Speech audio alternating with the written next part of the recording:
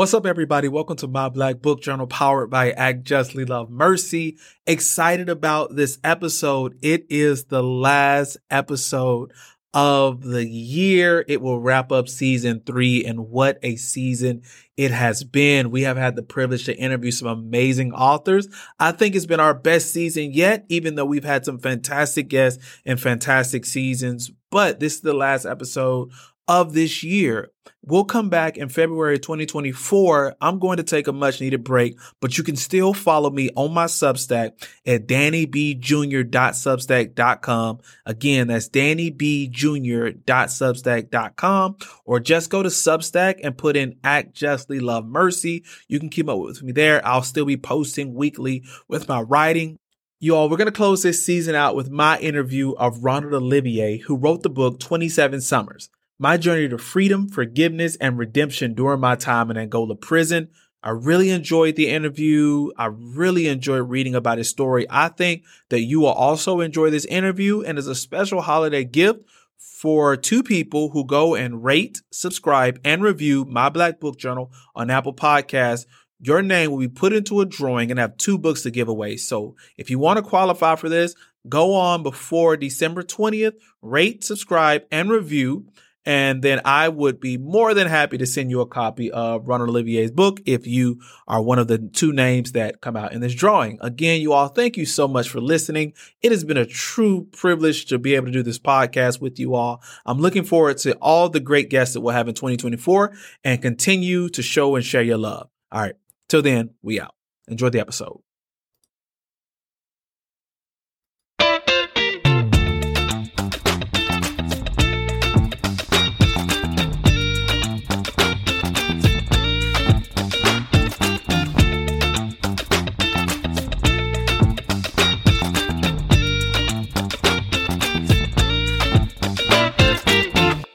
What's up, everybody? I want you to join me in welcoming Ronald Olivier to My Black Book Journal. He wrote the book 27 Summers, My Journey to Freedom, Forgiveness, and Redemption during my time in Angola prison. Mr. Ronald Olivier, how are you doing, sir? Man, great. Very, very honored to be here. We're honored to have you on My Black Book Journal. I'm really looking forward to speaking with you. I'm really looking forward to our listeners having an opportunity to hear from you, learn more about you, your book, so they can pick it up and get this fantastic read in to learn about a portion of our society and people that a lot of times go ignored or marginalized or pushed to the side. So thank you, Mr. Olivier, for being here with us. As a guest on My Black Book Journal, we always like to open up with our guests kind of walking us through the arc of their lives. But since you wrote a memoir about your time in Angola prison, I want you to share with us why you felt it was important for you to write this book and to share it with the world. Well, when I first got out of prison, I was invited to Brooklyn Tabernacle to share my story, and that was the first time in my life I ever shared my story, and was very transparent with it. And I saw the impact that it had on so many other people. Just hearing my story and what I had been through and how I had given so many hope. And so from that, I was like, man, maybe I can reach more people with a book. Even when I'm dead and gone, somebody could be reading my story. Hundreds of years later, that book could be there, the Lord tarry. And so I thought it kind of really refreshed my mind, because I had started writing the book when I was in prison and kind of lost everything that I had written, but always had a desire to write a book. And man, it just happened, after I spoke at Brooklyn Tabernacle for the 3rd time. A lot of people, as I was getting off the stairs, a lot of people was coming to me, thanking me. I was praying for some just wanted to take a picture with me, and there was this lady in the shadows just waiting. And she walked up to me and she told me, she said, I know you're trying to get the pastor's office, but she said, I was here the first time that you shared your story. She said, I thought, man, hey, that's a book. And She said, but I wasn't in position then. She said, just last week, I got promoted as the chief executive editor of Nelson Book Publishing Company. She said, you got to do a book. And so she said, Wow. I'm talking about this is a complete miracle. And so she said, I'll get with Jim Simler's assistant and give my information, and we'll start from there. And so on my way in the elevator to his office, I get a text from his assistant with all that information. But what she didn't know was the day before when I flew into New York, I was in the office with Jim Simler. And I said, man, I need some help, man. He said, what? I said, man, I got a book in me. I got to get out. He said, man, what? Look, I got a book I'm doing here. He pulled out a manuscript that he was going over. He said, man, I talk about you in this chapter. You can springboard from this, and I'll connect you with my agent, blah, blah, blah. And the next day that happens.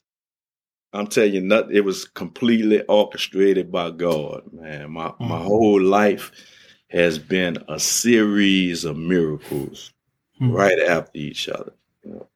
And so here we are, 27 summers. Yeah. Well, that's wild. I mean, and you talk a lot about in your book that your motto is "Don't tell me what God can't do." That's right. And like you said, a series of miracles. Let's kind of go back where you started, kind of at the beginning of your story in New Orleans, 8th Ward. Tell us a little bit about the circumstances that kind of led you to ending up in Angola. I mean, just like you mentioned, a lot of young people that came from similar circumstances around that same time. Right. And so, and growing up in New Orleans, we moved from the 7th Ward to the 8th Ward. Both neighborhoods was mild. At this time, there was certain areas in New Orleans that was very dangerous, like projects, the Desire, the Iberville, all these different projects. And so that's where a lot of danger was isolated. And so I can remember when we moved in the 8th Ward, I used to sit on my porch and feed the birds. And there was something dramatic transpired that even stopped the birds from coming out. In like the late 80s, the crack epidemic came and it completely destroyed our neighborhood. And so with that came a lot of violence. And consequently, I ended up, I was a part of a lot of it. I believe a kid's greatest teacher is not what they hear, it's what they see. And so here it is, I'm in the midst of this environment, and man, I became it. During the same time, right before this big transition with the crack epidemic, my father, who I was really close with, real good father, he was always there for me, even though we didn't live in the same home. I spent weekends with him, summers and some holidays, and we was very close. And so right before that happened, there's a transition he makes, and he moves to Jacksonville, Florida. And I really felt abandoned by him, and couldn't understand his reasons for leaving.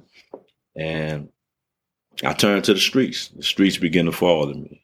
And so you have all this chaos going on, and it was very dangerous. You had it was survival. You had to try to survive. 14, 15, 16-year-old, we were targets to a lot of violence. I had went to a lot of funerals of the friends I grew up with. It was common to see somebody dying in the street, gunshot wounds, and I had really thought that was going to be my fate. I had accepted it. This is how it goes. This is a part of life. And and that's the foundation of what led me to prison. So as a really a teenager, you find yourself sentenced to life without parole at Louisiana State Penitentiary, Angola. Tell our audience, what that was like for you as a teenager, having to hear that you're going to spend the rest of your life at this notorious prison for violence. Right. And so here it is. Let's back up a little. I got into an altercation with a guy. He sees me a couple of months later, and it's Christmas Day. We get into it. It ended up with two people in a pool of blood. One survived and one didn't. And I was the one who had pulled the trigger. So here it is. I go to prison for murder, and I go to the juvenile facility first. Because I'm a juvenile. I'm 16 years old. And normally, I've been in trouble with the juvenile bureau and the system before for little things like theft or simple robbery, even like I had a assault charge or something like that, but a battery charge. And my mother would come sign me out, And so I was looking for that to happen on this murder charge. I'm thinking mom's gonna come sign me out. Well, man, she couldn't sign me out. And eventually I'll go to juvenile court a couple of times, and then after second or third time, they transferred me into the adults court and charged me as an adult, and they charged me with first degree murder, which carried the death penalty. And so I was like, man, everything was really like a joke up to me, I'm thinking I'm gonna get out of this. This ain't that serious, And so I was on a tier, a dormitory tier with a lot of juveniles who was charged as adults. And man, it was just fun and games for us. Nothing was very serious. Yeah. And until the trial, here it is. I'm on trial for first degree murder, facing death penalty. And I'll never forget, it's about 12 a.m., 1 o'clock in the morning, somewhere around there. God takes me from out of the courtroom into a holding tank while the jury deliberates. And that's where everything got real. It was quiet. It was just me. The guard had left. And I'm in this cell. And I begin to think, here it is, 12 people about to make a decision on whether I live or die. And they don't really know anything about me. And I was like, man, I can really die here. I can get the death penalty. And at that moment, I just heard, man, I believe it was God using my mother's voice. When she told me years prior to that, look, if you ever in trouble and I can't get you out, man, you make sure you call on Jesus. In that moment, in that holding tank, I fell on my knees and I began to cry out to God. I was crying tears, and I had this one simple request, and it was a deal I made with God. A lot of people say you don't make deals with God. I made a deal with him. And my prayer was, Lord, if you don't let them kill me, I'll serve you the rest of my life. And for the first time in my life, I experienced the peace of God. I didn't know what it was. I just know I felt comfortable. I felt calm. There was a sense of assurance that I was going to be all right. And so the jury comes back with a guilty verdict of the lesser offense, which is the responsive verdict on second degree murder, which carried a mandatory life sentence without benefits of parole or probation. Which translated in layman terms, you die in prison. You never go home. So here it is, man. I'm like floored with that because I didn't know that carry. I'm completely ignorant to the law. And here it is. I find myself on the way on the river. They call it. You're going on the river, and it's Angola, Louisiana State Penitentiary, which was labeled as the most bloodiest prison in the nation, the most violent. And so I'm like, man, I never forget on my ride on that long snake road, about 20 miles to Angola. And I had made a decision within myself that, man, I may not come out of this. I might die. Because I was aware of all the stories and how the older guys, they preyed on the young, and far as raping them and making them their girlfriend. I was like, man, I'm coming in this gate, man. I'm gonna leave out a man, either walking or in a box. And so I went there with that type of chip on my shoulder, but amazingly, God was orchestrating this whole thing. He had a plan, and I just happened to end up around people who was willing to help me and not hurt me.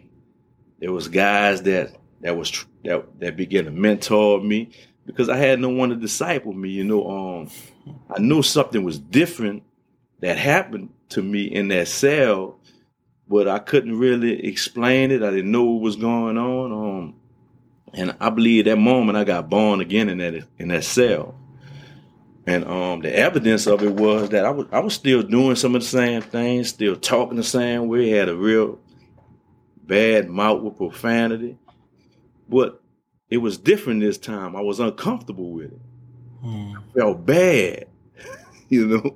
When that was common, that I started feeling, and I found out I was being convicted by the Spirit of God of my lifestyle. You know? So got around some guys who began to disciple me, went to telling me how important it is to update your mind to what happened in your spirit and how to renew your mind and get in the Word and fellowship and go to church. And I started doing those things, and man, God started really transforming my life, man, from the inside out. And it took about 2 years to even look like I was born again. Yeah. And so, man, and that helped me to be patient with other people who get born again. Because a baby, in a natural baby, when a baby comes out the womb, it look like what it been through. Right. And so it's the same thing in the spirit, I looked like what I had been through. There was no evidence that anything had changed. Until, man, I began to fellowship, read His Word, spend time with God, and, man, really know His voice. And so, man, God, I thought it was because I was so bad and, that I was willing to die. I had this chip on my shoulder that nobody would mess with me. But, man, I can look back and say, man, with assurance, it's because of God was protecting me. And so here I am in Angola, born again. I'm changing, and so there's a Bible college. Right. Speak on it, because you talk about it in your book. This Bible college, New Orleans Baptist Theological Seminary, right? Yes, sir. So they have They have an extension center there where professors come from the outside. They lecture you, just like any other college. You go on campus, and here it is. I say, man, I'm gonna get into Bible college, and man, that was an awesome experience. It gave me so many tools for ministry, and how to minister, how to listen. You talk about that ministry of presence and being with people, right? Yes, and that's very important. Of letting people get what's going on in them out, and not bringing them straight to the answer, and kind of leading them and let them get to the answer. They call it solution focused pastoral counseling, and letting them just go and just kind of lead them that way. And man, it was amazing, man. So I began to really enjoy life in prison because I found a sense of purpose and helping people, and God was using me. And man, I believe that day in that cell, when I got born again, I received 2 life sentences. One from the state, but the other one from God. One of them didn't have any benefits. The other one had so many benefits that He reminds you in the Word, forget not my benefits. There's so many of them. Don't forget them. And so, man, I believe this here. I'm here today because, man, they threw down their life sentence, and God threw down his, and his life sentence, God's life sentence, ate up theirs, and I'm free. You know, and so here I am, man. It was an awesome experience. God did some great things in me. He grew me and matured me as a man and in leadership. And I just had a great desire, no matter where I was going to help people, you know. And that became my life. That's not something I do. That's who I am. You know? And so, you speak about it in the book, how this vision or this prophetic word that was typed out, and yes. About God using inmates to take his gospel throughout communities. Can you share a little bit with us? Because that really seemed from your writing to set you on fire for yes. what God could do in you and through other inmates to make his gospel known, not only in the prisons, but also throughout communities where you say that where it felt like that some of the churches weren't doing what they were supposed to be doing. Right. And so here it is, man. I get a hold of this little piece of paper. I can't even remember how I got it, but man, it ended up in my hand and I read it. And I'm talking about it burned like fire in my heart. It was a prophecy about a guy named Bill Young. I think I got a hold of it in 1999, but it was dated in 1995. And he said, man, he said he was asleep and God woke him up. It was real late, about 12 a.m. He said, then it dawned on him, it wasn't late to God because he never sleep. He said, but God asked him this profound question. He said, God asked him, where do people keep their most prized possessions? Mm-hmm. And he said, man, they keep them in a safe, keep them under lock and key. You know, they keep them hidden from others, so you know no one can steal it. And he said, God told him, he said, that's where I have my most prized possessions at, in prison. They're hidden. And he began in the prophecy, began to show, talk about God showing him inmates, they had a golden glow over them. He said, see, there go my gold. Some had silver, there go my silver. And there go my jewels, my precious jewels. And he said he saw him grow into a giant and begin to step over the prison walls and was going into the communities and all these churches. And they were taking the jobs of people who weren't really doing the right things in church. And God was placing them in that position. And man, I held on to that, man. So in Angola, they have their own radio station. I had got the guy over the radio station to read it. They had several churches. I passed it out to them, man. Had them read it in their congregations. And a lot of people just caught hold of it. And man, we was in I was a part of an intercession team where we used to pray every Sunday. You know, Sunday night we fast and pray. And man, God showed us some great things. We saw people, I'm talking about thousands of people just getting out of prison, bus loads. But prior to that, during that time when he showed us, man, people didn't leave Angola. Yeah. You know, people died in Angola. You went to Angola, you stayed there and died. And so it was very seldom through my stay there, you saw people, you know, go home. Every now and then, you know, every blue moon, it was very selective. And so here we see busloads going home. And to this day, so many are coming home, have came home. I'm talking about a complete miracle, only God. And they moving in positions. I got a lot of friends who I was in Angola who work in the courthouse now, working alongside DAs, you know. And I end up working as the director of chaplaincy in Mississippi State Penitentiary, which is mind blowing. It's difficult for ex-con to get a job, period, at least Yeah. in the Department of Corrections, you know. And so that was another miracle also. But man, God really did some things in me through my stay in Angola. So I think for our guests or for our audience, you talk about redemption, right? And that life sentence you received from God, right? That change when you encountered the fact that there was a peace that you had never known before in Jesus. And it's interesting, man, because, you know, I remember I really resonated with your story because I remember being in college, 20 years old and just wilding out. And I messing around, end up losing my scholarship. And then my girlfriend got pregnant. And so I feel like I'm at rock bottom. But I encountered the Lord sitting out of my car at 2 a.m. in the morning. And yes.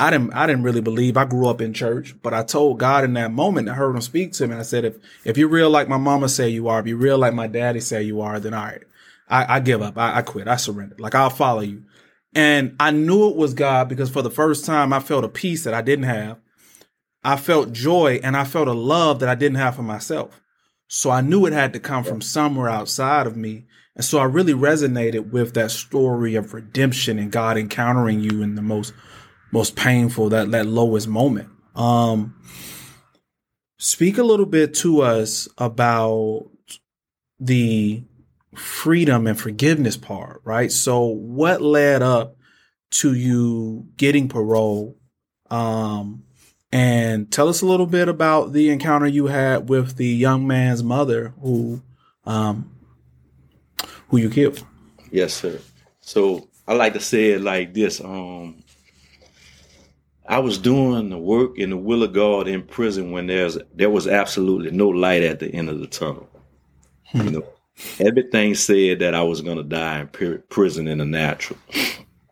But I was committed to him and doing his work. And even though there wasn't a light at the end of the tunnel, there was a light in the tunnel. Yeah. That's what I embraced, the light in the tunnel. And he eventually led me out of the tunnel. But how did he do that? In 2012, the law changes. The United States Supreme Court comes down with a ruling from Miller versus Alabama that said it was unconstitutional to give a juvenile under the age of 18 a mandatory life sentence. Said it violated our rights, the Eighth Amendment of cruel and unusual punishment. And so here it is, they have to re-sentence us now. So after they come down with that ruling, that means my sentence is illegal.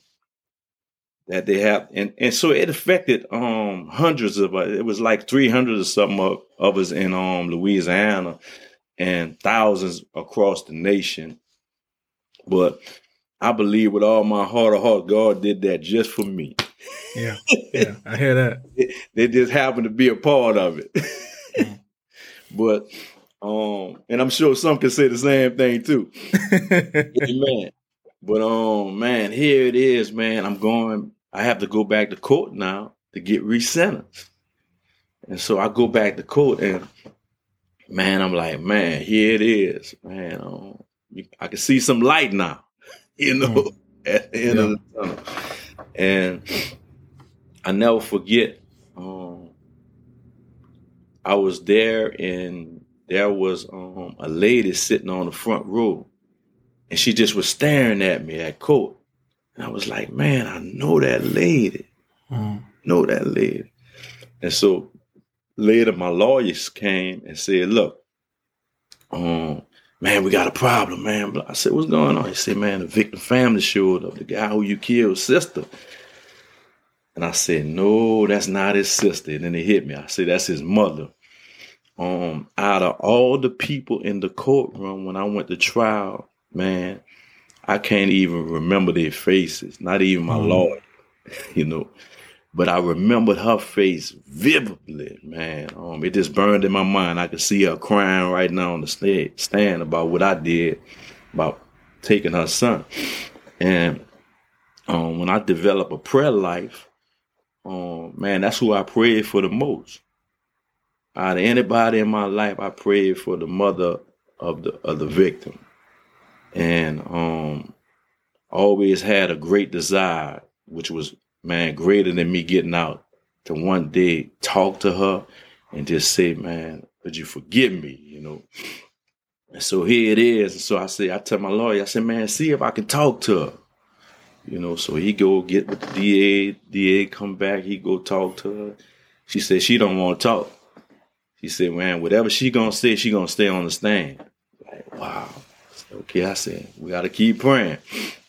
So the court date actually gets set back, to the next month, the following month. Then we go, and then they're gonna have the hearing, and she requested that me and her talk.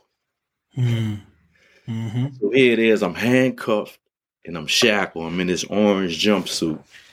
And the DA comes with her and sit behind me on the bench. And I have to turn around and begin to talk to her. When I turn around and talk to her, she was, her arms was folded tight like this. And she was real guarded.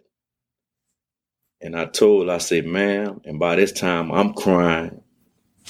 And I said, ma'am, I want you to know I take full responsibility of the death of your son. And she took a deep breath, and her arms come down, and she leaned toward me. And I said, ma'am, I have absolutely no excuses. I was wrong. I said, it was a very, very stupid decision that I made. It was senseless. I said, all I ask that you find somewhere in your heart to forgive me. And she said,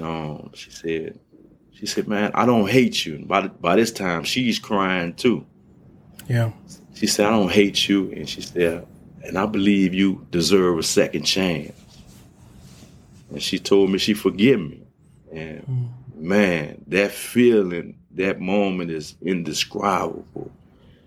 Even though I was handcuffed and shackled, it felt like that came off me and I was free. I didn't really care what happened in the trial or in the hearing after that, And so here it is, me and her talking. This talk probably lasts about 25, 30 minutes, but it seemed like a lifetime. It was the hardest conversation I ever had to have with anyone.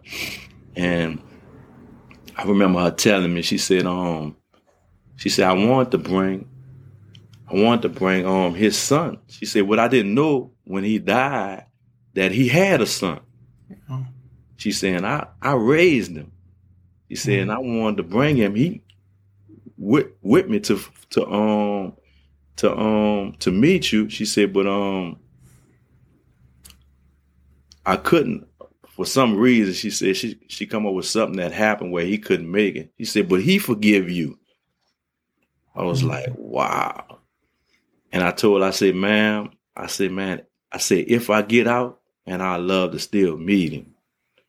And she said this. She said, not if you get out, when you get out. Yeah. I said, oh, man. So I knew, man, you could see God's handprint all over this. She had to have some type of relationship with God just by her language. And to do that, to look someone in the eye who killed her son, man, and say, I forgive you, man, that's nothing but a God moment there. Another miracle.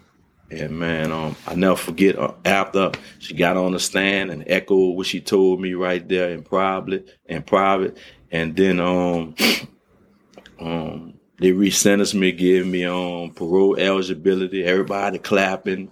And so I had a lot of family support in there. They was clapping and so I was the last case, so everybody was leaving the courtroom. I'll never forget, my niece was like the last one going out the door, and the judge said, Mr. Olivier, you can visit with your family a while.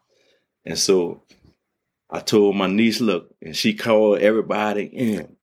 Look, the lady pushed past my family to get to me first. Man. And She said, man, I'm very happy for you. She said, you really deserve a second chance. Because she heard about all the things I was doing and how I was helping people, how God hadn't changed my life. She heard everything. She said, man, she told me, she said, just promise me this year. She said, you don't go back there, go back and pick up that gun again. I said, ma'am, I promise you. You don't have to worry about that. And man, she left. But man, that was a awesome experience there, man. Awesome. So that's so beautiful. So beautiful. Tell us a little bit about the work you're doing now with the Louisiana Parole Project. Yeah. Yeah. So when I went home, I discharged to the Louisiana Parole Project. They help you make a transition from prison to society. And it helped me a whole lot. And it took a lot of pressure off my family of doing things, you know. And I always advocated for them. And just April come full circle and being employed by them as a client advocate. Amazing. And so we help people make a transition and get a great second chance. If you come through our program, man, and go back to prison, it's just because you just wanted to. You know, we have helped since it started in 2015. Since then, we have had it's about 400, almost 500 clients. And we have a less than 1% recidivism rate, you know. So more than likely, if you come through our program, you'll never go back to prison. And so it's a blessing just to help guys who come home. You see them, especially guys I know and literally grew up with in prison. They're coming home who had life sentences. A lot of things is happening, and we help get them jobs. Help get them housing, everything they need, you know, clothing, food. We're there for them, and we also mentor them, just help them along the way. And it's a blessing, man, just to serve those guys, man, and help them go through what I went through. Yeah. Well, Mr. Olivier, thank you so much for being a guest on My Black Book Journal. Before we get you out of here, I want to do two things. One, I want you to tell our guests where they can find your book and purchase it, and maybe even get in contact with you. I know you go out and speak. So if somebody was interested in getting you to come out and speak, how'd they go about doing that as well? Yes, sir. You can find my book, 27 Summers, on Amazon, Prime. Is there in hardback and also in audio. If you want to find me, Ronald Olivier, I'm on Facebook. You got Ronnie Slim 75 on Instagram. You could DM me there. Man, I pray that through my book, man, that so many lives be changed. That's the purpose of it, that God impact people's lives, that they can realize that no matter where they are in their life, they're not too far for God to reach them. He can reach me in Angola, and he can reach you. I hear that. Yeah. And last thing, we always have this little segment on My Black Book Journal called Reading Brings Me Joy, where we ask our guests who've written a book, tell us something they've read recently that has brought them joy. Is there something you read recently that's brought you joy, sir? Really, I haven't been reading anything recently because I've been engulfed with this book and getting it off. And I have a 3-year-old that don't let me sleep. You know? Yeah. And so, man, that's where I'm focused on my family, and ministry, and mostly my family. You know, God restored me, man. I got a wife, got a little son, and just bought a new home, man. It's just amazing, man, what he can do, man. Just miracle after miracle. But yes, I guess this is the inspiration here. One of my favorite scriptures is Psalms 126. And God gave me that when I was in prison, and it's a reality to me right now. It says, when God turned again the captivity of Zion, but I put my name there, Ronald, Olivier, we were like them that dream. And that's how I feel right now. I feel like I'm dreaming, man. And there's another part that says, though I have sowed in tears, I reap in joy. You know, little did I know that my tears in prison were seeds for joy later. Amen. We can mic drop right there, you all. Thank you. Thank you so much, Mr. Olivier, for joining us on My Black Book Journal. You all go out, pick up the book, follow him on Facebook, Instagram. I promise you, you'll enjoy it. You'll enjoy hearing how God has worked in someone's life in the midst of brokenness, challenges, but how God brings beauty, even out of those ashes. So, Mr. Olivier, thank you so much. Yes, it has sir. been a pleasure. You all, until next time, we out. Don't tell me what God can't do. Don't tell him what God can't do. Hey, y'all heard it. Amen.